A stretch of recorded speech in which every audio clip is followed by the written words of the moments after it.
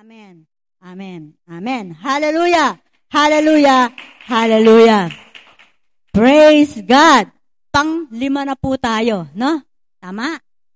Sa series natin na ang mensahe ng ating Panginoon, mensahe ng buhay, pag-asa at katotohanan sa bawat iglesia, na ito po ay tinutunghayan natin dahil alam natin, ito po o God ay akma at ito o God ay mensahe at propesiya sa huling panahon.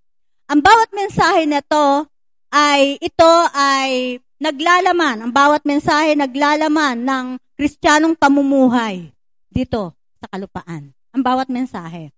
Nawa yung pamumuhay natin Kristyanismo o makakristo o tulad ng ating Panginoon dito sa lupa, ito ang tunay na konteksto ng bawat mensahe ng ating Panginoon upang magkaroon tayo ng tunay na buhay, tunay na pag-asa, at yung katotohanan ay patuloy maiukit sa atin. No? Tingnan natin, katulad ng Epesos. Ang Epesos ay yon ang tinatawag na, ang Epesos iniwan niya ang kanyang unang pag-ibig. Ito ay mensahe na nananawagan na magbalik loob sa pag-ibig sa Panginoon at sa mga kapatid. Ang Smyrna naman, ito yung suffering church. Ito ay naging tapat siya sa ating Panginoon maging kabayaran nito ay kamatayan. Di ba? Kahit na kamatayan, siya ay naging tapat. Pero punong-puno siya ng pagsubok. Ang Pergamum naman, ito ang tinatawag na compromising church. Ito ay nananawagan na wag makipagkompromiso o wag sumamba sa Diyos-Diyosan. At Tiatira naman, ito yung tinatawag na adulterous church. Ito naman, hindi dapat makipagkompromiso o hindi payagan ang mga maling turo sa iglesia na pinangahawakan ang banner ng Kristyanismo. Huwag payagan, huwag ikompromiso ang katotohanan. Ngayon naman, nandito tayo sa iglesia ng Sardis. Iglesia ng Sardis ay harsh ang pagkakasabi, ay the dead church. Patay na iglesia. Meron bang patay na iglesia? Yan, patay na iglesia. No? Tunay nga sa ating mga nakaraang pag-aaral, napakahalaga. Kaya makikita ninyo, kung sa mapa makikita ninyo, napakahalaga ng lokasyon ng bawat isa. No? Makikita ninyo. At ang Sardis ay ang kanyang location ay doon sa bandang western part ng ang tinatawag na modern Turkey, no? Ito ay capital niya ay Lydia. Ito ay sentro ng tinatawag na cultural center ng Asia Minor. Ang tawag sa kanya ay Sart o Manisa. Probensya siya ng Turkey. Yan. Ang kanyang siya ay nakalocate sa isang tinatawag na malusog na bali yung baybagi, di ba? Tawag doon. Bulundukin, bulubundukin, no? Pero mafertile, masagana ang bulubundukin na to dahil ito ay malapit sa Hermes River, no? Ang kanyang location ay nandun siya sa 500 high feet above na ang kanyang floor ay ang tawag dito ay parang talagang secure. Parang sabihin na nating parang Baguio. Mataas siya, no? Parang sa tingin mo secure siya, no? Kaya ito ay maraming mga hill, maraming bulubundukin, ang Sardis, no? Talagang ito rin ay, yung kanyang walls ay bawat side, 3 ang side nito, ay nakapalibot siya ng perpendicular na walls, no? Ang city na to ay tunay na ito ay bandang south at matarik, no?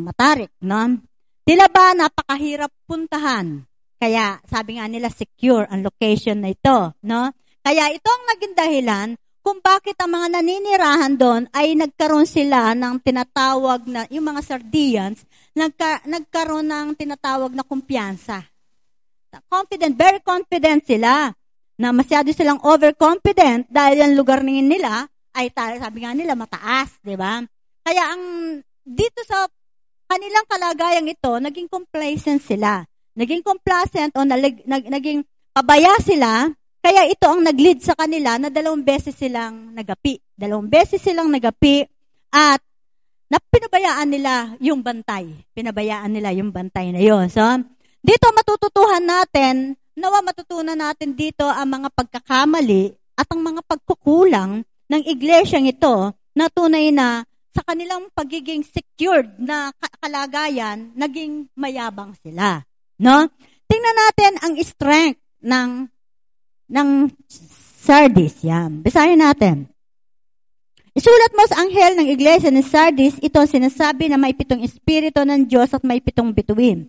Nalalaman ko ang mga nagawa mo, ang mga ginagawa mo. Pinalalagay kang buhay, ngunit ang totoo, ikaw ay patay. Yan. Strength, buhay. Weakness, patay. Yan. Dito makikita natin na ang church na ito ay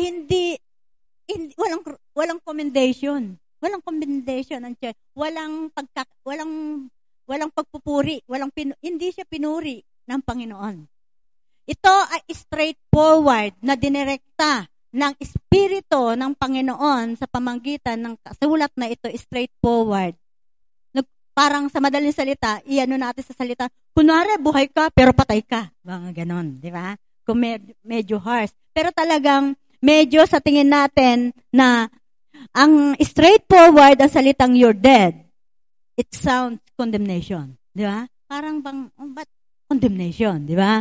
So, meron siyang pangalan. Ang pangalan niya ay buhay. Ang pangalan niya, Kristiyano. Pangalan niya ay buhay. Pero patay siya. Di ba? Ang reputation niya kasi yung pangalan niya. Maganda yung pangalan niya. Pangalan niya. Matayog ang pangalan niya. Nandun siya sa tuktok. Di ba?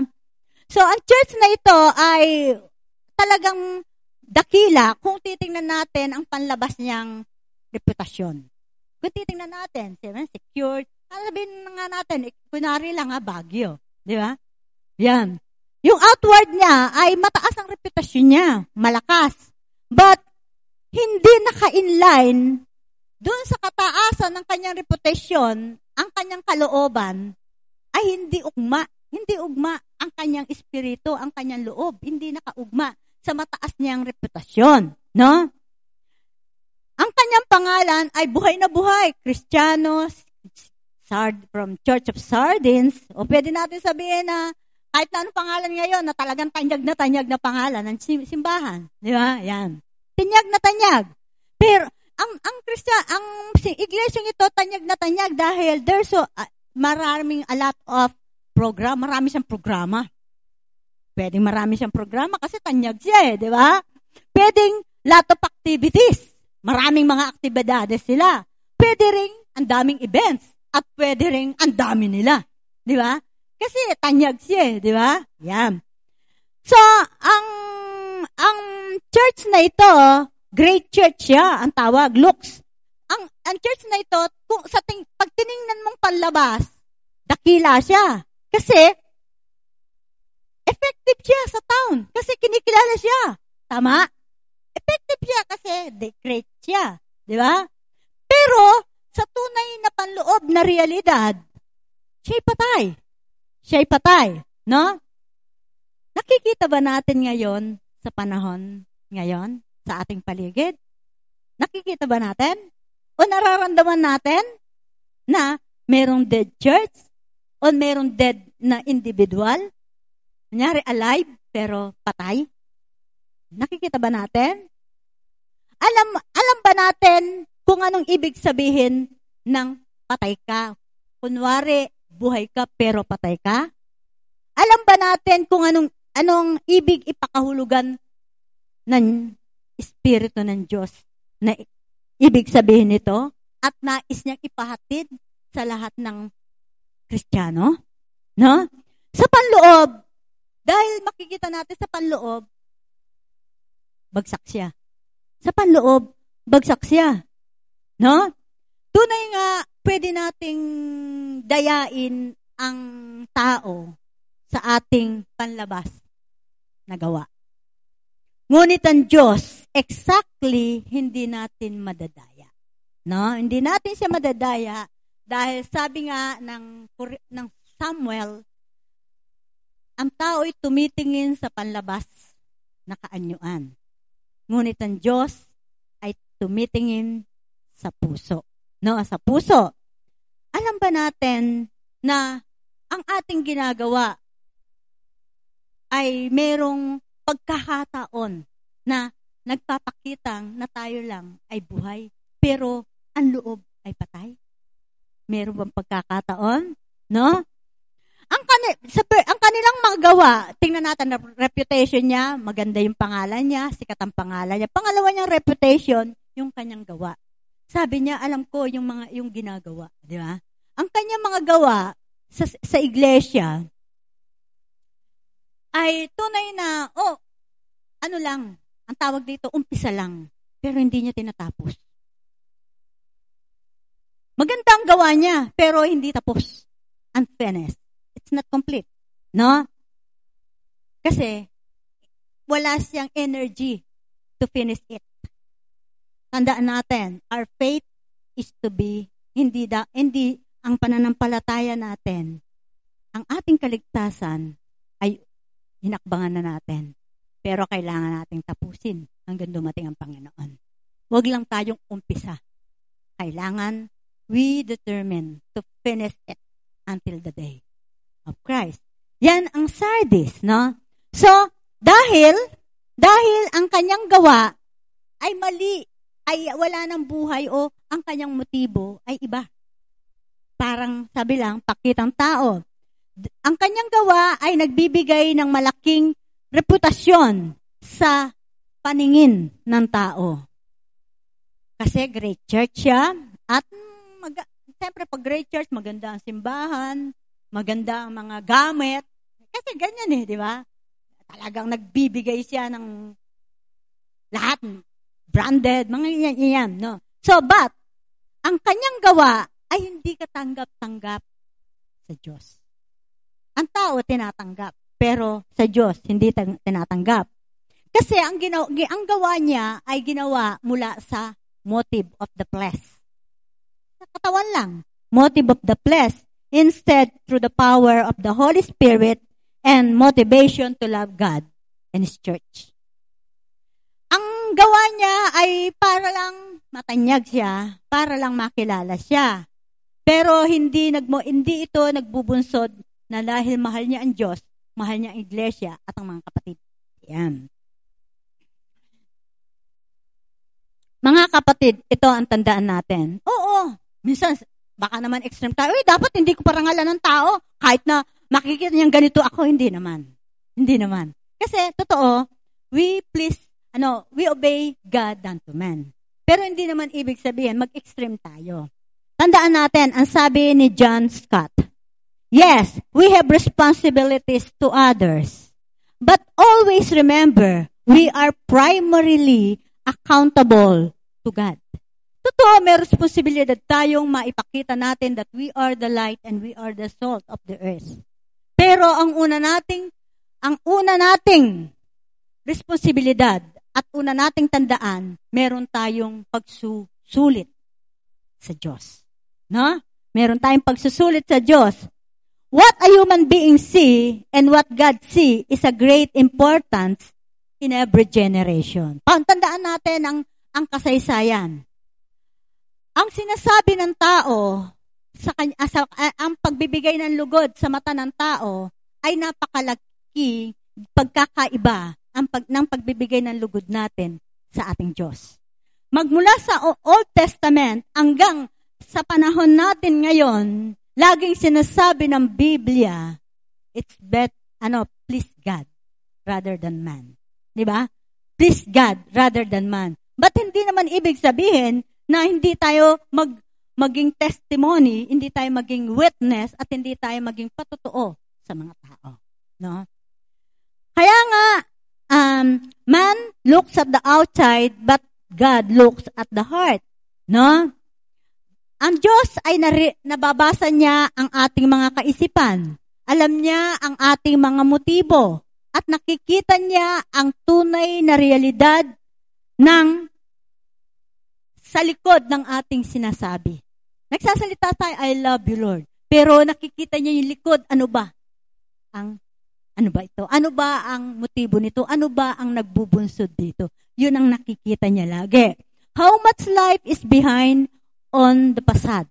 Alam din niya kung meron bang buhay. Yung sinasabi natin sa kapwa natin, meron bang buhay. Alam niya yun, kung merong hatid na buhay. No? So, tandaan natin, tayo ba ay gumagawa sa Panginoon sa kapangyarihan ng ating laman o sa kapangyarihan ng Santong Espiritu? Tayo ba ay naglilingkod sa kapangyarihan ng ating laman, sa ating mga talento, sa ating kakayahan, o sa kapangyarihan ng Santong Espiritu? Yan. Ang church na ito, ang tawag sa ating modern ngayon, the church na ito ay tinatawag na nominal Christianity. By name lang, nominal. Christian by name. They are active on the outside, but the Holy Spirit is missing. Active sila sa panlabas, pero wala na ang Santong Espiritu. What is nominal Christians? Nominal Christians by name only, had made a profession of faith, professed to be a Christian, but they really never repented from their sins. Ang nominal Christian, ito yung mga Kristiyano sa pangalan lang. Meron silang profession, meron silang pagbigkas ng pananampalataya. Binigkas nila, Panginoon, tinatanggap kita bilang Panginoon at tagapagligtas. Sinasabi nila, they are Christians. Di ba? Pero, hindi sila nagbalik loob o hindi sila nagsisi sa kanilang kasalanan. Bakit? Siyempre, makikita mo naman sa kanilang mga pamumuhay. Patay pa rin sila sa Espiritu. Kasi ang buhay sa Espiritu, there is changes. May pagbabago. Hindi man lahat, pero may pagbabago. Walang nabago. Kasi, hindi ka naman talaga mababago ng Espiritu unless na hindi ka nagre-repent sa kasalanan. Kailangan ma-uproot yan bago pumasok ang Espiritu ng Diyos para makagalaw sa loob ng ating Espiritu. Paano siya mananahan kung merong dumi yan? Ikaw ba, papasok ka sa isang bahay na punong-puno, maninirahan ka sa isang bahay na punong-puno ng basura na mabaho? Ang kasalanan ay napakabaho at talagang kinamumuyan ng Diyos ang kasalanan. Diba? So, hindi sila nag-repent. Pagkatapos nilang nagsabi, Lord, you are my Lord Savior, yung pa rin dating buhay. They never repented, but sila ay inaccept sa church, sila ay naglilingkod. Kaya natin dayain ang sinumang kapatid natin, ang pastor, kaya natin dayain that we are alive. But never God. No? So, ito rin ay wala kasi silang buhay. Kasi, walang spiritual na buhay kasi hindi pa pumasok talaga ang Espiritu. Kasi, yun ang nagbigay ng buhay sa atin. No? Ito rin ay ang nominal Christian, yung by name, pero sa ating church din ay marami rin ito. Ito yung tinatawag naman na nasa church ng ganitong simbahan, pero carnal naman. Ito yung carnal Christian. Profess naman sila na meron silang Holy Spirit. Pero, hindi nila sinusunod ang dikta ng Holy Spirit. They are not lived by the Spirit. Sabi nga ng Romans, mabuhay kayo sa pamamagitan ng Espiritu, di ba? Hindi sila nabubuhay sa Espiritu. Sabi nila, may Holy Spirit sila. Sabi nila, kinakausap sila ng Holy Spirit. Pero, punong-puno sila ng mga Ang tawag dito, baggage. Ang dami nilang mga karga. Di ba? Kasi, yun ang tawag ng carnal. Carnal yun, nagsasabi rin sila, Christian sila, nagsasabi sila may Holy Spirit. Pero, hindi sila sumusunod. At hindi sila nabubuhay. Hindi nababakas sa kanila. Hindi nga mabakas na may kapangyarihan ng Santong Espiritu kasi hindi naman sila sinusunod, di ba? Hindi mabakas sa kanila, sa kanilang pamumuhay bilang Christian life. So, ang nagko-control pa rin sa kanila ay ang kanilang sarili, ang kanilang self-esteem, ang kanilang ego, not the Spirit. Pag ang Spirit ang nagko-control sa atin, ito po'y punong-puno ng pagpapakumbaba. Ito'y punong-puno ng pag-ibig. Ito'y punong-puno ng patience, long-suffering, temperance. Pag ang nagko-control sa atin, ang Holy Spirit. Di ba? Kaya ang nakakalungkot, there have a lot of carnal Christians sitting, ministering in the church today. Ito pang nakakalungkot. Napakaraming carnal na Kristiyano na nakaupo sa bawat simbahan. Naglilingkod, nagme-minister sa ating panahon. So, pakinggan natin ang sinasabi ng Diyos sa iglesia ng Sardis. Yes, meron man tayong Christ sa ating bibig. Pero ito ay malaking magbibigay ng ebidensya sa atin ay ang ating buhay. Ito magpapakilala kung ang nagbubunsod ba sa atin ay ang ating sarili. Ang nagkukontrol sa atin ay ang ating sariling old sin nature o ang Espiritu ng Diyos. Ito ang magpapakilala.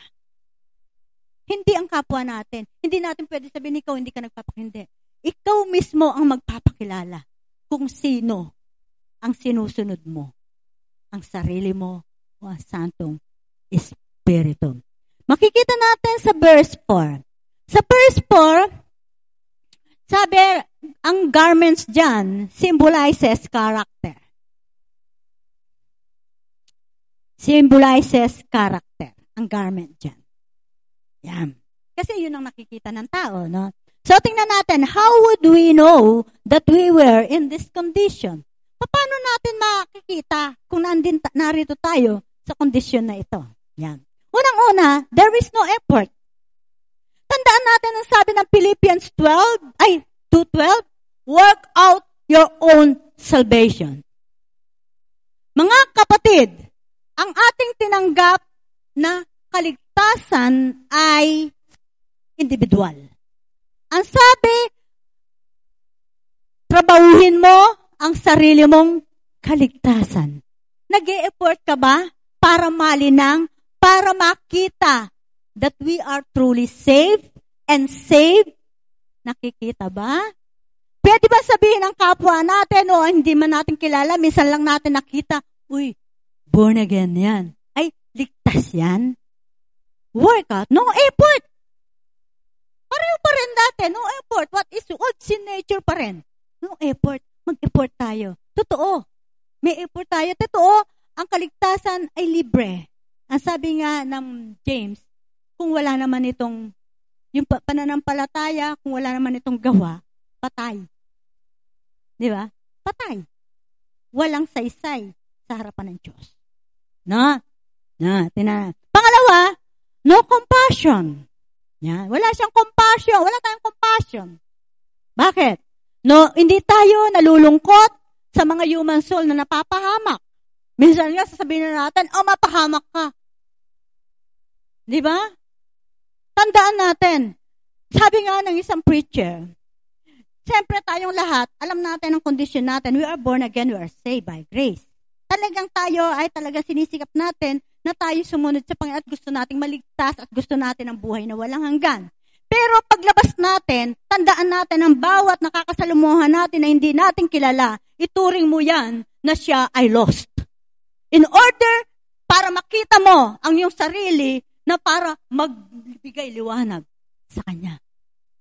Hindi natin pwede sabihin, hindi ako dito, hindi ako magpapakilalang born again, hindi. Lahat ng makakasalamuha natin, kilala man natin o hindi, kailangan ituring natin siya'y lost in order na tayo ay magbigay ng liwanag at asin sa Kanya. Yan ang sinasabi ng isang mangaral para mapangalagaan natin. Yan ang tunay na compassion. Hindi yung compassion, ay wala siyang compassion, hindi. Ang tunay na compassion ay yung ipakikita mo sa kahit na kanino na dala-dala mo si Kristo. At ang dala-dala ni Kristo, Jesus is full of compassion. Nahahabag siya sa mga nawawalang kaluluwa. That is the heartbeat of God. The reason why God became man, became flesh, because He loved the lost soul. He want to save the lost soul. Dahil sabi ng Biblia, mag-gain man ng isang kaluluwa, ng isang tao, ang buong mundo, kung mapapahamak naman ang kaluluwa, walang halaga. So, ikaw at ako, para mapasabi natin na tayo may compassion, lagi nating tandaan, ang lahat na nating nakakasalamuha ay lost. Para tayo ang magbigay ng liwanag at asin sa kanila. Kapag, yan, kasi, yan ang Sardis eh. Hindi na sila naabag sa kaluluwa eh. Pakitang tao na lang eh. Diba? Patay na eh. Ano nga naman ilalabas nila kung patay? Kaya old sin nature pa rin. Diba? Pangatlo, no learning. Ibig sabihin ng no learning, hindi na nag-strive. Paano niya? O paano makakalakad ng may kabanalan sa harapan ng Diyos? Hindi na siya mga kapatid, hindi naman tayo magiging holy. Hindi naman tayo magiging holy kaagad-agad. Kailangan mag-aral tayo ng salita. Kailangan tayo ay mag-embrace natin ang katotohanan. No? Yun ang magpapalaya sa atin sa ating mga i-deliver tayo sa lahat ng ating mga bondage. Di ba? Ang katotohanan. No? At nagre-refuse natin, minsan sinasabi na, parang ang no learning, nire-refuse din natin, winawalang halaga natin ang consequences ng sin. Kapatid, malaki. Kahintig-hintig ang consequences ng sin, whatever kind of sin, malaki maliit. Di ba? Pero nire-refuse natin na hindi pa ako didisiplinahin ng Diyos niyan. Ay, hindi naman ako pupunta sa impyerno kung ito naman ang gagawin ko. Ito naman, mararapture ako pag ganito lang. Hindi. Lagi natin i-realize. Huwag natin i-refuse ang every sin, there is a consequences. Di ba? Para makita natin ang ating kondisyon. No?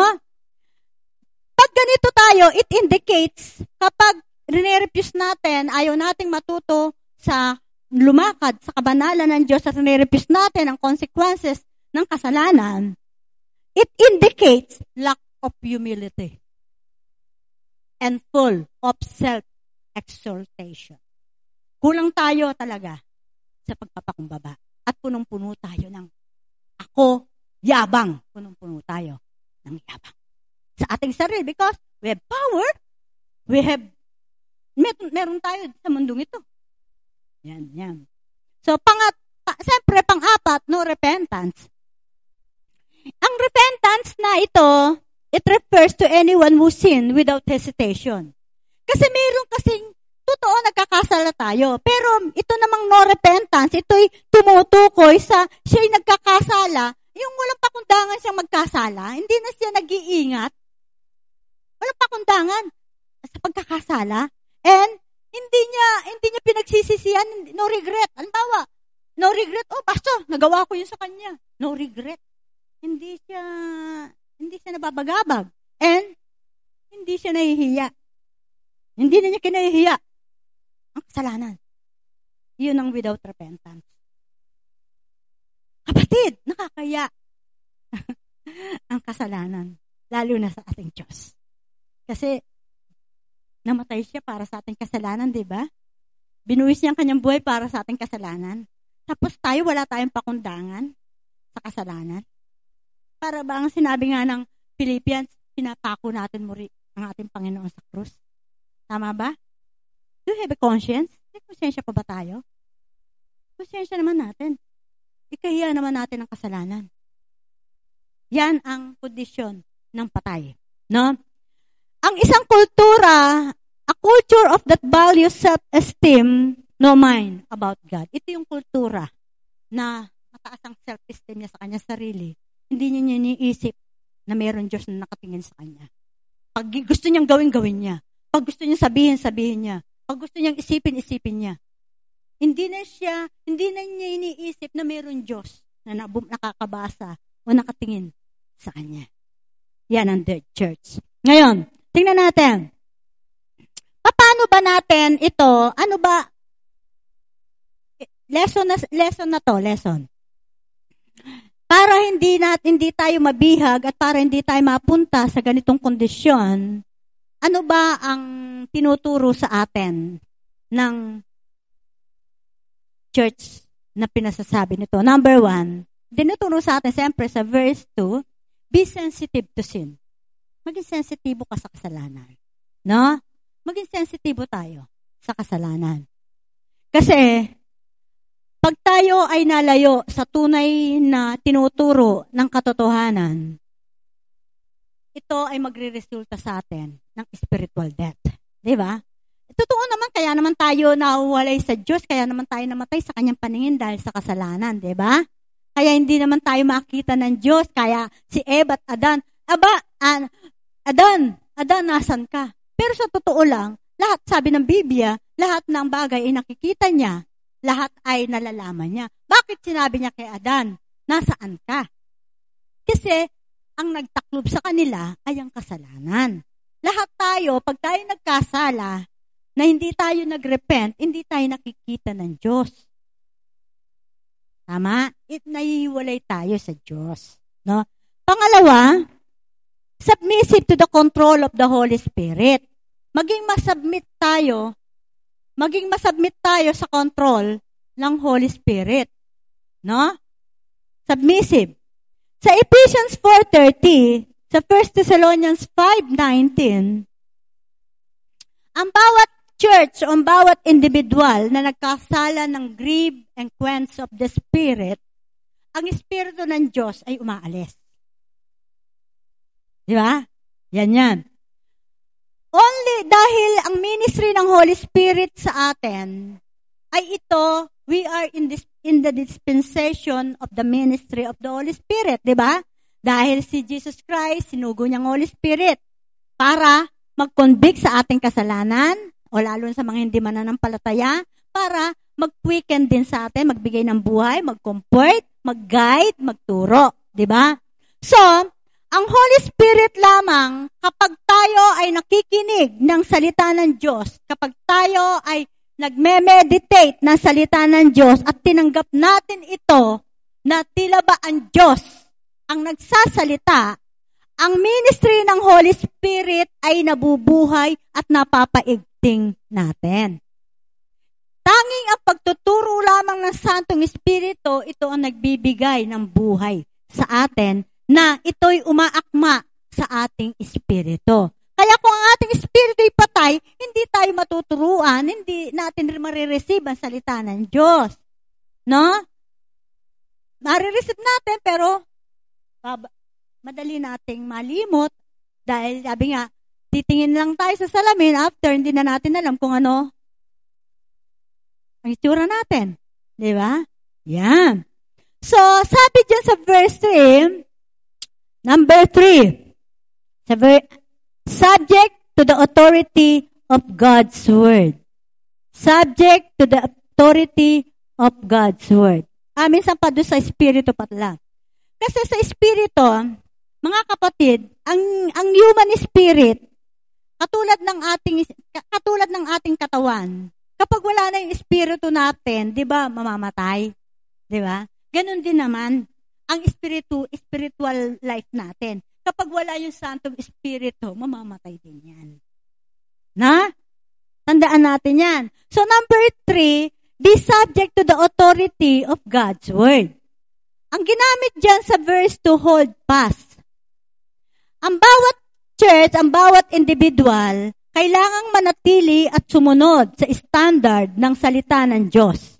Ibig sabihin, kapag ang isang individual, kapag ang isang church ay ay kinikip niya, iniingatan niya at sinusunod niya ng maigi na may pag-iingat ang salita ng Diyos, ino-honor niya ang salita ng Diyos.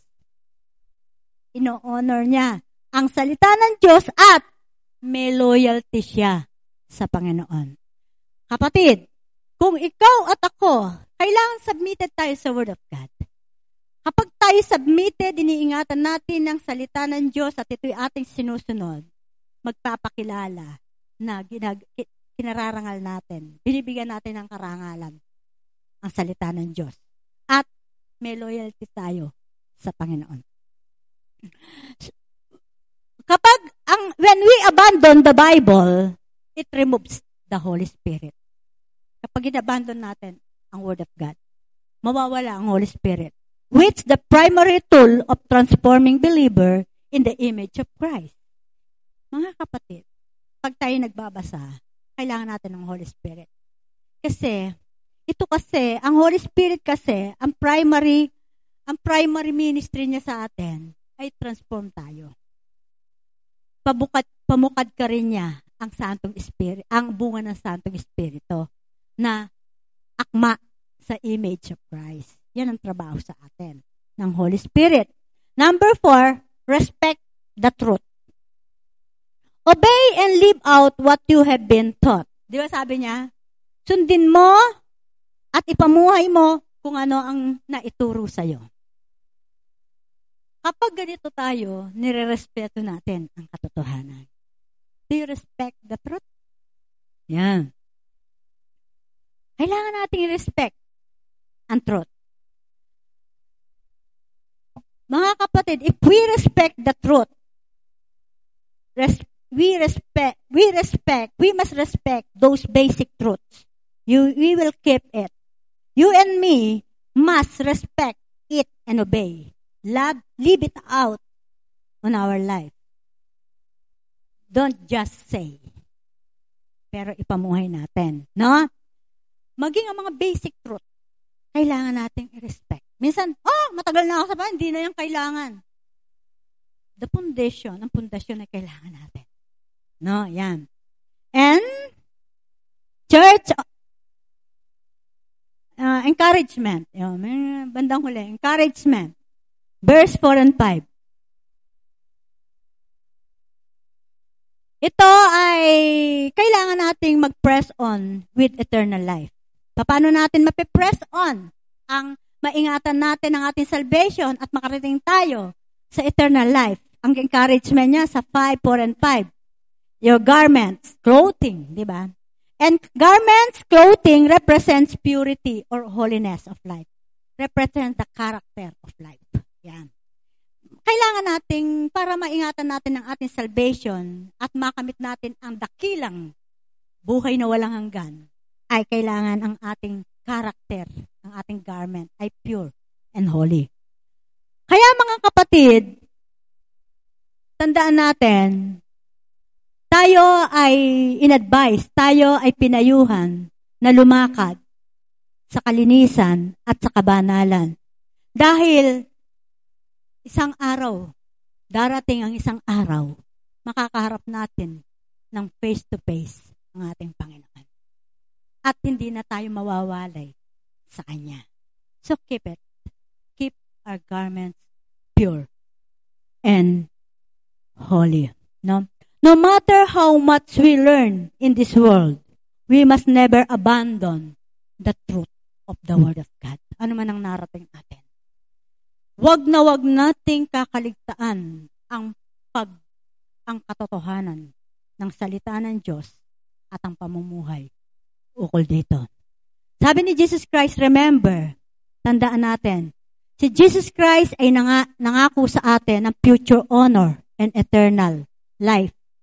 Di ba? Nangako siya, future honor.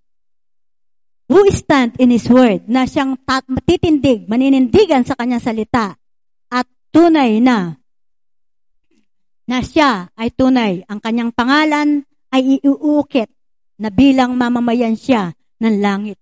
At ang ating pangalan ay tunay na itatatak sa aklat ng buhay sa langit. Pero ang kondisyon, we must persevere and overcome. Di ba? Kondisyon, maging matyaga tayo at magtagumpay sa verse 6. Anong essence nito? Ibig sabihin, Jesus Christ has the power, has the authority to block our name in the book of life. Jesus has only the authority. Hindi ako. Hindi ang simbahan. So please God, please, bigyan natin ng kaluguran ang Diyos. He will introduce, pakikilala pa nga niya tayo sa langit at pakikilala niya tayo na siya ay sumasa atin at tayo para sa Kanya. Tama ba? Mga kapatid, ito ang tandaan natin. Ito ang appeal. Ito ang encouragement para sa iglesia sa Sardis. No? Malaki ang warning niya, strong warning. Kaya lalo na sa ating end time believers, strong warning. Because the cost mataas ang cost kapag namatay ang ating espiritu. Mataas ang cost kapag namatay ang katotohanan sa ating buhay. No? Kaya lagi nating tingnan, magbalik tayo sa tamang track ng katotohanan. Liwanag ba? Philadelphia,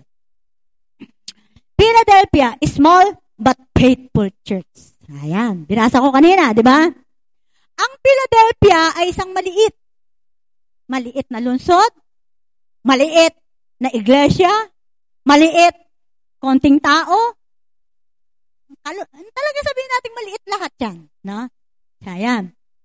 Pero tandaan natin, a true church does not come about by the will of man, but by the call of God. Ang tunay na iglesia ay hindi yung sinasabi ng tao, uy, marami yan ang tunay na iglesia. Ang tunay na iglesia ay yung tumutugon sa tawag ng Diyos at tumutugon sa kalooban ng Diyos. Ito ang Philadelphia. Ang Philadelphia ay located in easily dependent hill beside the major highway. Ang Philadelphia ay founded by the citizen of Pergamum. Pergamum, the compromising church. Yan, di ba? Tama ba, Pergamum? Ang ibig sabihin ng pangalan ng Philadelphia, brotherly love. Named by brotherly love. Ang community na to ay tinatag sa harapan, ito parang gateway siya, Central Plateau of Asia Minor. It served as an outpost for spreading Greek and Roman culture and later Christianity to the surrounding region. The city was destroyed several times by earthquakes. By each time was rebuilt and still exists today. This message was to be prominent consistently at the end of the age. Ito pong mensahe sa Philadelphia ay walang puknat. At ito ang dapat na maging prominent o maging dakila o mamayagpag sa huling panahon. Ang message na ito sa Philadelphia. Parang katulad ng Matthew 24, verse 14. So, tingnan natin. Commendation. God commends this small church for its persistency. For His kinumen at din ang pinarangalan ng ating Diyos ang maliit na iglesyang ito dahil sa kanyang pagtitiyaga at sa kanyang katapatan. Dahil sa kanyang pagtitiyaga, sinusunod niya ang mission ng pagkakatawag sa kanya at pinangahawakan niya na hindi kinukompromiso ang precious truth. Pinangahawakan niya at hindi niya kailanman kinukompromiso ang precious truth. Yan. Strength.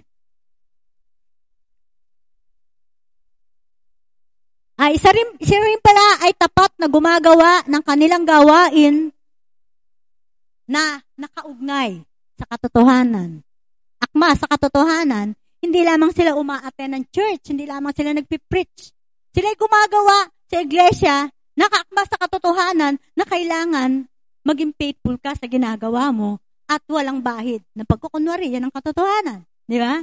Sila ay nagpipreach, ng talagang may totoong passion sa kaluluwa to learn, to save, and to encourage. Yan. And to correct. And to rebuke. Yan. So, strength. They focus on the opportunity instead of obstacle. Ang church na ito maliit.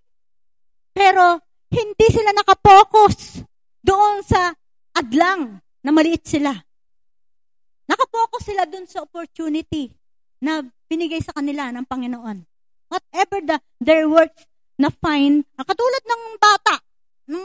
Yung bata nagbigay ng 2 isda, 5 tinapay. Ano pang meron ka ngayon? Nakapokus sila, hindi pwede akong dahil may edad na ako, dahil ganito. Hindi. Kung anong meron sila, yun ang opportunity na ginagamit nila para magamit sa Panginoon, para iaalay sa Panginoon. Hindi na sila naghahanap ng wala sila. Yung anong meron sila, maliit man ito. Hindi sila, yung anumang hadlang na, sabihin sa kanila, basta ito ginawa ko, ito. Di ba? Yun sila. So, mga opportunity nila sa ministry at sharing the gospel. Naiya ako. Sharing the gospel. Kapatid, pwede mong share ang gospel. Hindi naman lahat ng kakausapin mo. Pwede namang i-share mo sa gospel when you're talking, makikita. Nararamdaman kaya ng isang tao kung ikaw ay may dalang espiritu ng Diyos o wala. Alam niyo ba yon? Si Jesus Christ kaya daman-daman ng tao nang nandito siya sa mundo. Kaya nga, si Peter, sabi niya, hindi ako karapat-dapat na humarap sa iyo. Di ba? Maging, sa Old Testament, di ba si Isaiah? Si Moses? Ba't ka? Nararamdaman po ng tao. Nararamdaman po yan. Kahit na anumang meron ka dyan na you are faithful to God, you are inspired by the Spirit. Alam po yan. Kaya hindi natin pwede sabihin, yun lang ang ginawa niya sa Lord. Wag! Kung yan ang ginawa niya, yung kaya niya, sa buong katapatan niya, ang Lord ang magko-comment sa kanya. Diba? Maraming obstacle dyan kasi maliit sila eh. Pinupulaan nga sila dyan eh. Diba? Yan. So, and, basta alam nila, higit sa lahat, gusto nilang parangalan ng Diyos. Gusto nilang sundin ng Diyos. Gusto nilang tuparin ang pagkakatawag sa kanila ng Diyos kahit na anuman. Hindi na kailangan pang yumaman sila, hindi na kailangan pang mag-aral sila na maraming para magamit sila ng Diyos. Hindi na kailangan. No? Obstacle. Sabi nga, mahina ka. Yan, mahina ka. Di ba sabi? Mahina ka. Hindi lang, ang mahina, little power sa verse 8. Pwedeng little power, few in number, maliit. Kaya minsan, konti lang kayo. Hindi naman yan eh. Hindi naman tumitingin ng Diyos sa konti eh. Tumitingin nga sa puso, di ba? Konti, small church, maliit. O, ilan lang kayo? 10 lang kayo. Di ba? Hindi yan. No power. Pero mga kapatid, ang power natin ay hindi yung ating meron tayo. Bagamat ito'y nagagamit natin, yung meron tayo, intellectual, everything, but the major power that yung nagmo-motivate, nagbibigay sa atin strength, is the power of the Holy Spirit. Tandaan natin, is the power of the Holy Spirit. Yan ang sabi ng 2 Corinthians 12:9-10. When we are weak, He is strong. His power work through with our weakness. Kapag tayo mahina, siya naman ay lumalakas kasi napaparangalayan siya, tayo ay nagpapakumbaba. At kapag naman tayo mahina, siya naman ang gumagawa sa pamamagitan ng ating kahinaan. Di ba? Sabi yan ng pangalawang obstacle, yung persecution nga. No? Katulad sa Smyrna. Sa Smyrna, punong-puno sila ng suffering, no? Persecution. Binanggit din dyan ng yung ni Satan, di ba? Di ba? Binanggit din dyan. Tandaan natin, ang ating pananampalataya ay laging tinitingnan niya. Ang tunay na pananampalataya ay laging tinitingnan niya ang opportunity. Hindi niya tinitingnan ang sagabal. Kasi alam natin, through our faith, God is moving. Sabi nga, kung meron ka maliit na pananampalataya, silaki ng butil ng mustasa, pwede mong ilipat ang bundok na ito doon sa kabila. natin, yun ang opportunity natin to work, to spread, to explore. Hindi takot ang nakikita natin. Hindi kahihiyan. Tayo mahiya. Wala tayong, actually, wala naman tayong ego eh. Di ba? Huwag tayo mahiya. No? Kaya, ito ba ang nagdi-describe sa'yo? Your faith? Your faith sees the opportunity or fear? Fear sees the obstacle. Ano ang nagbibigay sa'yo ng sagabal? Na, yan. Focus. Sila ay nakapokus, di ba? Persecution. Pero, sila ay nakapokus sa faithfulness, hindi sa takot. Kasi alam nila, yung katapatan nila sa Diyos, yun ang mag-aalis sa kanila. Yun ang maghahawi sa kanila sa kanilang takot. Di ba katulad ng isang bata? Ang isang bata, katulad ng isang bata sa alambre. Sasabihin ng tatay, anak, tumuloy ka dyan. Siyempre, kahit na sino matatakot. Pero dahil yung bata, nagtitiwala siya na hindi siya pababayaan ng kanyang magulang, tutuloy siya. 'Di ba? Dahil alam niya tapat ang kanyang magulang na hindi siya pababayaan. Ganun din tayo. Huwag tayong matakot. Tapat lang tayo sa Diyos. Sapat na. No? Asa na tayo? Yan. This church was faithful in 3 areas. 3 area na sila ay tapat. Kept His word. Iniingatan nila ang salita ng Diyos. They did not deny His name. Nakalagay din dyan. Hindi nila kinatwa ang pangalan ng Panginoon. Sinasabi, hindi ko man kinakatwa ang pangalan ng Panginoon. Actually, sinasabi ko, Christian ako.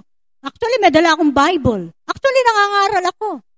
Kapatid, ang pagkakatwa sa pangalan ng Panginoon, sabi nga ng Panginoon, doon sa kanyang mga, ang tawag niya sa sermon niya.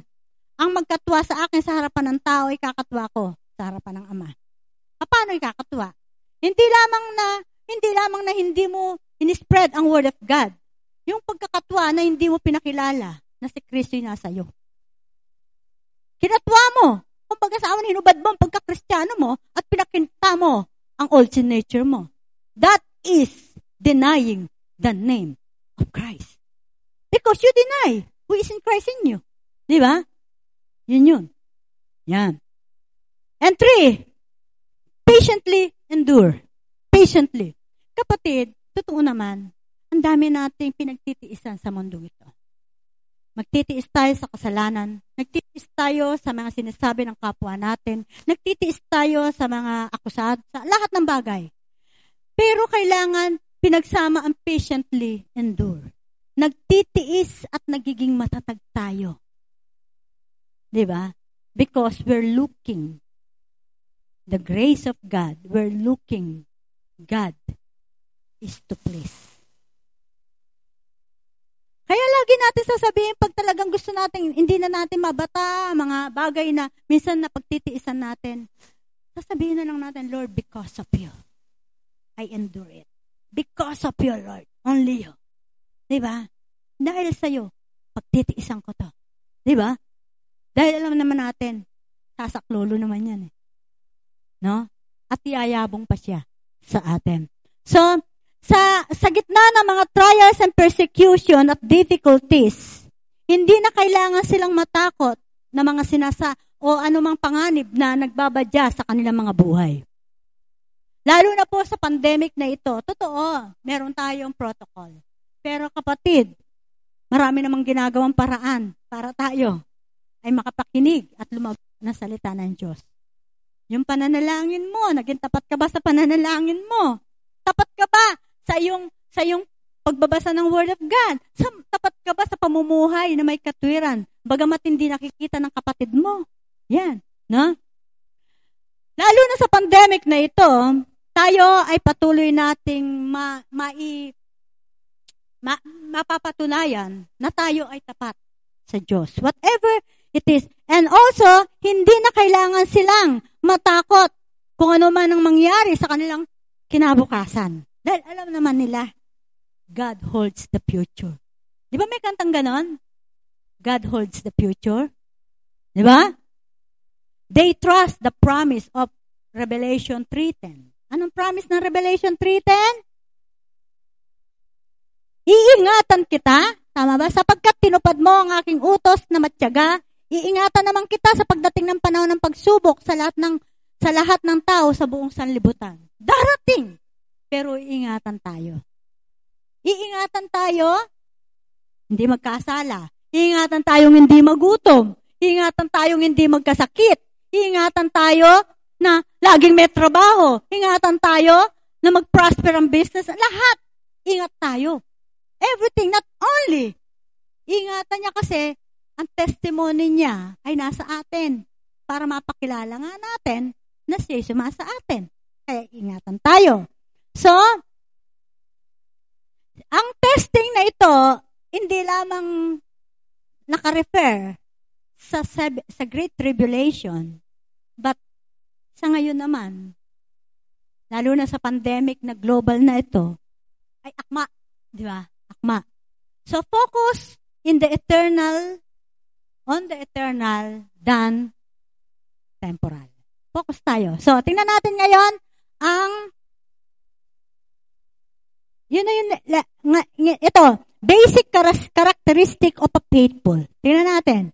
Basic characteristic of a faithful. Faithful in the Word of God. Because ito ang buhay niya. Kapatid, maging faithful ka sa salita ng Diyos. Pagbabasa, pakikinig, pagme-meditate. Kasi ito ang buhay natin. Ito ang tutulong sa atin para i-shape ang ating viewpoint. Yung carnality o yung old sin nature para ito ay mabanis na unti-unti. Di ba? But be transformed by the renewing of your mind. Kailangan natin para ma-renew ang ating kaisipan, kailangan natin ang salita ng Diyos. No? It is the essential. Ito'y kailangan din natin at ito'y mahalaga sa ating decision making. Ang Word of God. Decision making. Kailangan. At kailangan din ito sa ating judgment. Kasi hindi tayo pwedeng mag-judge na out sa Word of God eh. Kasi kaya nga sinabi yung don't judge so that you will not judge. Minsan nagja-judge tayo at ganun din pala tayo. Sa Romans din, di ba? Sabi, mahilig kayong sinasabi nyo pero ganun din ang ginagawa nyo. Para maingatan tayo. No? At ang Word of God ang tutulong sa atin. Number 2, faithful in prayer. Sa Kristiyano, ang prayer is a breath. Ito ang hininga ng Kristiyano. No? It is the breath of a believer. It is the strength of the church. Kapatid, kaya malalaman natin ang church na wala ng strength. Because prayer and intercession is the backbone of the church. Cannot stand without prayer. At ikaw rin at ako cannot stand without prayer. It is your breath. No? And God moves and works through the prayer of individual and church. Gumagalaw ang Diyos at kumikilos sa pamamagitan ng panalangin. Tandaan natin. And best thing we can minister and we can serve is to be faithful in prayer. Wala ka ministeryo? Hindi ka makapaglilingkod? Prayer and intercession is your ministry. Ito maging ministry natin. Sa ngayon na, ilan na lang ang mga ngaral, di ba? Pero faithful in prayer. Be faithful because this is your ministry. Pray your pastor. Pray me. Pray my family. Pray the brethren. Pray the tithers. Lahat. Pray the government. Everything. Di ba? Everyone. Pray. Yan. Pangatlo, faithful in walking in the Spirit. Ito talaga ang sinabi sa atin. Walk in the Spirit. It is a command. Not walk by the flesh. Command. So, ang problema kasi ng maraming church at maging sa relasyon ng bawat isa o maging sa mga pamilya, ang problema na ating na minsan na-encounter namin ay ito ay nag-o-occur dahil ang isang believer ay hindi nagwo-walk sa Spirit. Tingnan mo ang mga hindi believer. Lagi na lang magulo, lagi na lang away, lagi na lang pagtatalo. Kasi they are not walk in the Spirit. they are walk according to their flesh because their flesh control them. No, yan. So, kasi, pleasing our own selfish desire and self-esteem and status quo, ito nagiging dahilan. Kaya, nagkakawatak-watak sa simbahan, nagkakaroon ng division sa simbahan, at maging sa relasyon. Di ba? Kaya uso ng mga yon. Pag nagsawa ka, break, di ba? Wala na. Para bang, mamaya makikita natin, when a believer is walking in the Spirit, always wanting the Lord, kapag ang mananampalataya ay lumalakad ayon sa Espiritu o lumalakad sa Espiritu, lagi niyang ninanais na ang Diyos ay malantad sa kanyang buhay at mag-glorify ang Diyos. Kapag walking in the Spirit, gusto natin lagi nalalantad ang Lord at nag-glorify ang Lord. Number 4, faithful in the church. Yan. Hebrews 10:25. Palasak na saan. Pero hindi pwede ngayon, di ba? Pwede. Tribe stream. Pwede. Yan. Ang Kristiyanong matapat ay hindi siya nabubuhay sa isang linggo na walang pagsamba sa Panginoon na kasama ang kanyang mga kapatid na makakasama niya sa langit. Oo, hindi inaalis sa atin ang mga bagay na pamamasyal, mga happenings. But, ang truly faithful to the church, a truly faithful believer, kahit nasaan siya, kung siya man ay nasa ibang bansa o nasan man siya, yung araw na minsan sa isang linggo, anumang araw yan, ilalaan niya to worship God and to meet His brethren. Yan ang tunay na matapat sa Diyos. Yan. So, mga kapatid, once a week is a day of celebration and worship the King of Kings and the Lord of Lords together. Diba sabi niya, how good and pleasant it is to see the brethren dwell in unity. Diba? Nalulugod ang Diyos. It is a reunion with our God. Yan. Number 5, faithful to his or her testimony. Whether by word or by life, we must be different. Kailangan maging iba ka sa takbo ng mundo at makita ito. Hindi lamang nung hindi ka marunong magsalita o pipi pa tayo o kulang pa tayo, pero sa buhay natin, kailangang malantad ang ating testimony as a Christ believer. No? 6, the faithful do not accept praise of man, but rather from God. John 5:4, ito ang sinabi ng Panginoon.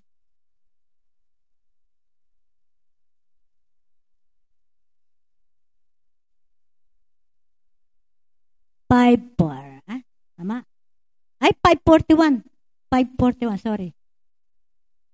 Hindi ako naghahangad ng parangal ng mga tao, ngunit kilala ko kayo. Alam kong wala kayong pag-ibig sa Diyos.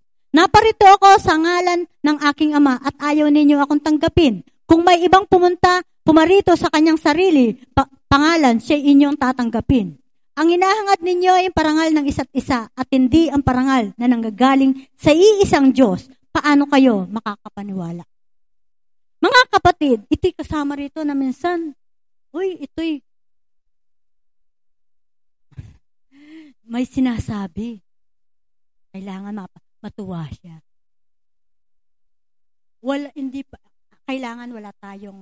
Hindi tayo partial. Wala tayong favorito. Kailangan. Na? So, yan ang basic characteristic. Marami pang karakteristik, pero itong basic character. Tingnan natin ang reward. Pillar in God's temple. Philadelphia always threatened by earthquake, feeling insecurity. Di ba? Kasi sila lagi 2 times natathreaten sila. Lagi silang nayuyugyug ng earthquake. Yan. lindol. No? Talagang hindi sila secure sa panlabas sa kanilang location. Ito kasi ang city, ang part ng city na ito na tunay na severe ang earthquake. At talagang ang tanging natitira lamang dito yung malalaking bato o yung malalaking biga ng templo. Yun ang lang nagiging stable pag nayuyugyug sila. Yung templo nilang biga nila, yun lang ang natitira. So, kaya sinabi ng Panginoon, pillar in the God's temple, ibig sabihin, kapag ang believer ay secure and stable siya sa passion ng truth, sa passion ng truth, hindi siya mayuyugyug. Cannot be shaken. Di ba may kanta? Hindi siya mayuyugyug. Kahit na anong gawin ng yugyug sa atin, hindi tayo mayuyugyug. Kaya nga sinabing pillar of the temple. No? Means, yan. So, they are safe. Maging sa eternity, sa heaven. They are safe kasi hindi sila mayuyugyug. Sabi rin nga ng Hebrews, di ba? Ang ating pinaniniwalaan na ay hindi nayuyugyug, stable, steady. Jesus Christ. Di ba? Sabi ng Hebrews 10. Yan. Number 2, God's name. Ano ko na lang? God's name. God's name signifies eternal ownership by inscribing God's name in us. Sabi niya, itatatak ko ang aking pangalan sa kanila. Ibig sabihin, pag tinatakan tayo, ito ay walang hanggang pag-aari tayo ng Diyos. Sinabi naman ng Ephesians tinatakan tayo ng Santong Espiritu. Tama? Which is the down payment of God. Di ba? Tinatakan tayo. Kaya tinatak sa atin. Tinatakan tayo. Sabi niya, itatatak ko sa kanila ang aking pangalan dahil pag-aari ko sila. Di ba? He is saying na sinasabi niyang para kayo sa akin. Pwede ba nating sasabihin sa iyo ng Lord, para ka sa akin. Sabihin na natin na yung nagpo-propose. Will you marry me? Ano sasabihin natin? Yes, I do. Para ba sinabi ng Lord, sa akin ka? Pwede ba tayo sumagot ng yes, I do, Lord? Yes, Lord. Yes, Lord. Di ba? Yan. So, it is also a symbol of honor. Ito rin ay symbol of honor. So, symbol of honor and ownership. Nakarangalan tayo. Di ba isang karangalan na tayo pagmamay-ari ng Diyos? Hindi ka ba, kung tayo minsan sasabihin natin, inadapt ako ng hari, sinumang hari ng Morocco na yan, sabihin na natin, sanggandikit ko, si Presidente. Anong karangal meron ka? Wow. Lalo na tayo. Hindi lang sanggandikit, pag-aari tayo, inangkin tayo. Ng Diyos. Hindi mo pwedeng, hindi pa karangalan, di ba? O hindi ka baliwala sa'yo. Maraming baliwala. Ako pa rin to. Hindi. Mahina tayo. Yeah? Yan. And 3, God's city name. It signifies eternal citizenship in heaven. Because the capital of heaven is Jerusalem. Ito'y nagpapakilala na ang walang hanggang tayo ay mamamayan ng langit ng Jerusalem. God's city name. Di ba? Jerusalem. Mamamayan ka ba ng langit sa pangwalang hanggan? Yan.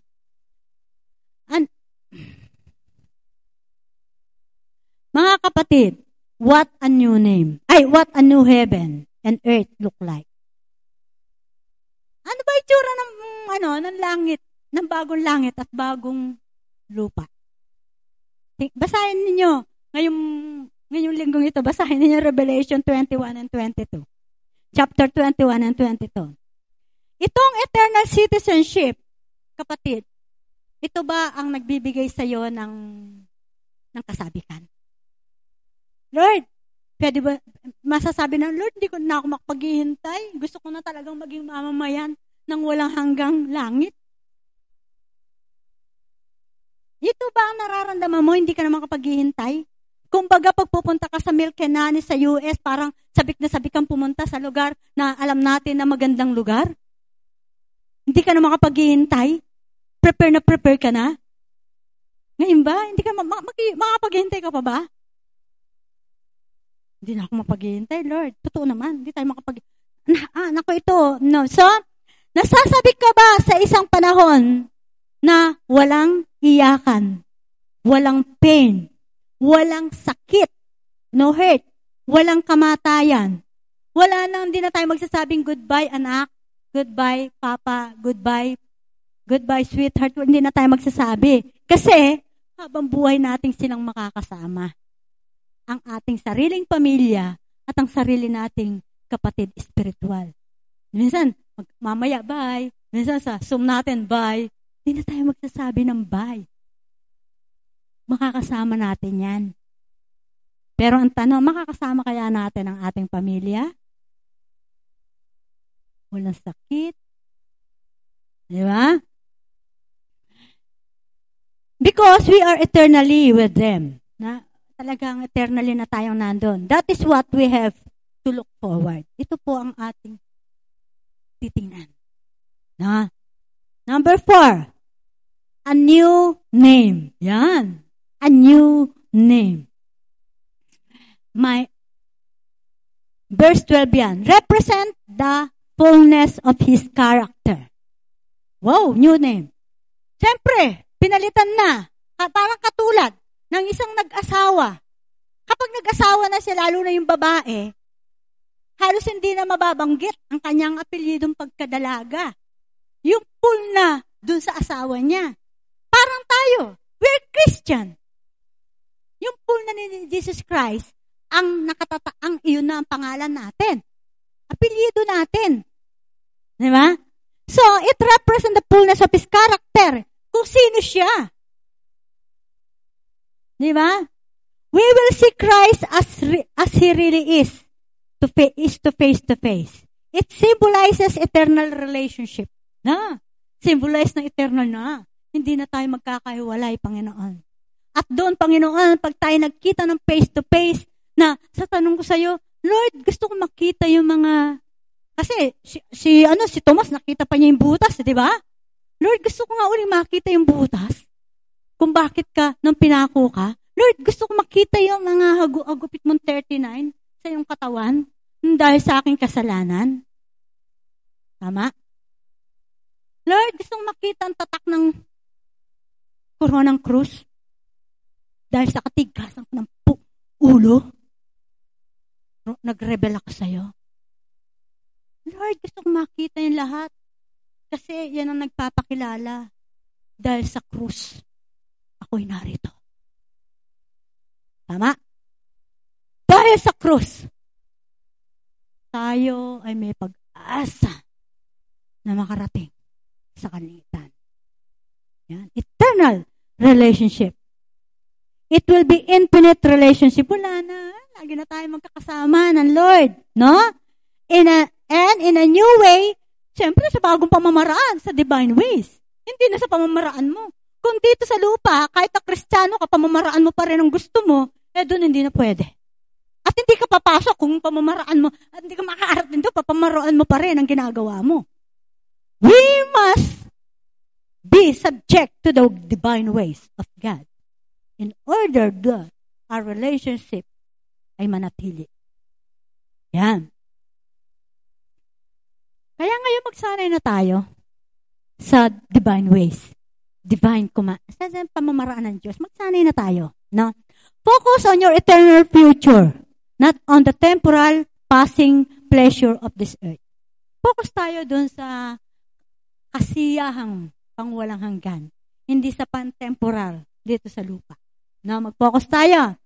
This church represents the missionary age of the church. Today, Christian testimony continues in the city. Philadelphia, Alasehir. Hanggang ngayon. Kasi siya parang malapit sa kanugnog siya ang nagiging post. No? Yeah. So, conclusion. Remember, tandaan po natin, the Lord does not live in time. But He lives in eternity. Tandaan natin ang ating Diyos minsan nabuhay siya sa panahon ng kanyang dispensation dito sa lupa. Pero nananatili siyang buhay sa pangwalang hanggan. No? And, sinabi niya dyan, He's coming soon. At siya'y muling babalik dahil pangako naman niya para kunin tayo. Dahil paghahanda niya tayo na matitirhan. According to John 14:2. And, the Lord Jesus Christ made it clear. Maliwanag niyang sinabi na siya'y babalik. At maliwanag niyang sinabi na kung sino siya. He has the power and authority over us. Diba? He has the power and authority. At lagi nating itatak sa ating isipan na merong bagong langit at bagong lupa. Na meron siyang gagbibigay at matitiran tayong bagong langit, bagong lupa. At always remember, ang ating pananampalataya sa salita ng Diyos, ang ating precious jewel ay ang salita ng Diyos. And it is the greatest asset of everyone. Walang iba. Hindi ang simbahan natin. Hindi ang pangalan ng simbahan natin. Hindi kung sino ang magaling na mga mangangaral. Kundi ang salita ng Diyos.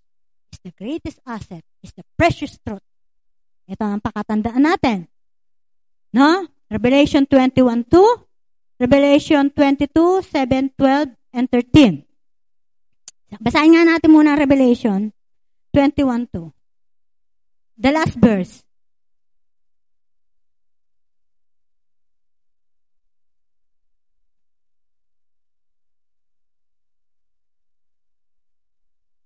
At nakita ko ang banal na lungsod, ang bagong Jerusalem, bumababang galing sa langit mula sa Diyos, gaya ng babaeng ikakasal, gayak na gayak ang pagsalubong ng lalaking mapapangasawa niya. 22:7. Makinig kayo, wika ni Jesus, darating na ako, mapalad ang tumutupad sa mga hulang nilalaman ng aklat na ito. Verse 12. Makinig kayo, wika ni Jesus, darating ako, dala ko ang gantimpalang ibibigay sa bawat isa ayon sa kanyang ginawa. Verse 13. Ako ang Alpha at ang Omega, ang una at ang huli, ang simula at ang wakas. Kapatid, ito, being faithful is different from being committed. Pwede kang maging committed sa ministeryo mo, pero hindi ka faithful. Di ba? Sa mga kumpanya, committed tayo. Maraming committed pero hindi faithful. Because, what motivates them? Ang tinitingnan sa commitment ng Diyos, ang ating motibo. To commend us to be faithful. Maliwanag? Yes. Every one of us committed to the ministry, to the call of God in this church. But God looking the motive on us why we are bakit tayo nag-commit. At dun sa commitment natin yon, yung motibo, dun niya nakikita ang faithfulness. Magkaiba yan. Uy, committed naman yan. Nakikita ko laging nandiyan sa ganyan. Iba pa rin ang faithfulness. What drives you? What motivates you? No? Stay faithful to your commitment. Yan. So, lagi tayong test everything. Be informed. And test everything. God's word is your standard. Sulat nyo lang, Jude 1:17-25. Verse 22, insulate ourselves. Ibig sabihin, i-devote natin ang time natin na saliksikin o to find God. And mag-devote tayo ng time para sa Diyos. No, mag-devote tayo ng time sa Diyos. At doon sa pagde-devote natin ng time, walang sino man, walang anumang bagay ang pwedeng pumigil sa atin. Ano pumipigil sa atin sa ating pagpipray? Sa pagde-devote natin ng time, kapatid, no one, no thing, no anyone, anything, yung dinevote natin, that is commitment. Maging ang ating pagsamba, that is commitment. May bisita ka? That is good. No one. Para makomment tayong faithful sa Diyos. And involved. Siyempre, involved. Linger in God in prayer. Involved in the ministry of prayer. Kahit nasaan ka. Involved. And maging yan, sa involvement mo naman, wala rin sino man, anyone, anything that take place on your time to the Lord. Huwag natin ipagpalit ang ating ang oras para sa Diyos. Dahil maganda, masarap po, maganda ang reward natin. No? Kaya yan ang Philadelphia. Ay small. Huwag kayong malungkot kahit na sa bagay, hindi naman tayo natutuwa. Gusto rin natin maraming mamamayan ng heaven, marami tayo, pero hindi tayo dyan nakapokus. Nakapokus tayo, paano lalawig si Jesus sa ating buhay. Paano tayo magmasanay sa control ng Holy Spirit. No? Sige tayo manalangin. Father God, salamat na patuloy mo kaming tinuturuan. Patuloy mo kaming winawarningan. Salamat at maging po sa mga nakikinig nawa, makita nila ang krus ang dahilan kung bakit meron kaming pagkakataon na makarating, O God, sa heaven. Sa isang heaven, new earth, new heaven, new earth, na walang kamatayan, walang iyakan, walang sakit, walang everything, Lord, at makakasama pa namin ang mga aming minamahal sa buhay. Father God, salamat. Salamat because of the cross. Meron kaming buhay, meron kaming pag-asa, and because of the truth that we holding forth, na sang aming pinangahawakan, anumang mangyari, no matter, persecute us, whatever na pagtawanan kami, whatever na kutsain kami, like Jesus. Lord, tulungan mo kami na hindi namin i-deny ka, na hindi namin, O Lord, naiiwanan ang katotohanan. Lord, ayaw naming mamatay, spiritual. Only the truth and the Spirit of God give us life, Lord. Give us life, Lord, right now, O Lord, sa aking mga kapatid. Lord, quicken our inner man right now, Lord. Bigyan mo, Panginoon, kami ng buhay. Ang bawat isa na narito at nakikinig, O God. At maging, Panginoon, sa body of Christ na panahon ng ngayon, O God, na marami pong nakakalungkot, O God, marami pong carnal Christianity. Awaken us, O God. Lord, nawa gumising, O God, ang aming mga kapatid. At magkaroon, Panginoon, ng realization, O God. Magkaroon, Panginoon, ng pagkakilanlan, O God. At aminin, O God, ang mga sitwasyon, ang kondisyon ng bawat isa, Lord. Lord, thank you, Lord, na hindi ka, Panginoon, nauhuli, O God. On time ka, Panginoon. O para kami, Panginoon, ay mabuhay, Panginoon. At para kami, Panginoon, ay muling manumbalik, sabi mo nga, rekindle. Lord, pagliwanagin namin, pagsinagin namin uli, O God, ang apoy, Panginoon, ang apoy ng Santong Espiritu, ang Espiritu, O Lord, na kinwens namin, na pinatay namin, ang Espiritu, Panginoon, na sinubil namin, Lord, patawarin mo kami, O Lord. At ngayon, Panginoon, hinihingi namin ang Santong Espiritu na patuloy na magbigay buhay sa amin. Rekindle us right now, Lord. In Jesus' name. In Jesus' name. Lord, even the body of Christ, O God. Even the family of this family, O Lord. The family, O Lord, ng bawat isa, O God. Rekindle us, O God. Na minsan nalulungkot kami, O Lord. Ang aming mga kapatid, O God. Tila ba, O Lord, na walang halaga ang ginawa mo sa krus ng Kalbaryo. Lord, i-rekindle mo sa kanila the power of the cross right now, Lord, in Jesus' name, because this is the power of God that saves, Lord, in Jesus' name, in Jesus' name. Father God, thank you, Lord, for thy word, and thank you, O Lord, for your warning. Thank you, Lord, for the instruction, O Lord, and everything, O Lord, patuloy mo, Panginoon, ginagawa para kami, Lord, ay makasama mong tunay, Lord. Thank you, Lord. Thank you. In Jesus' name, amen and amen.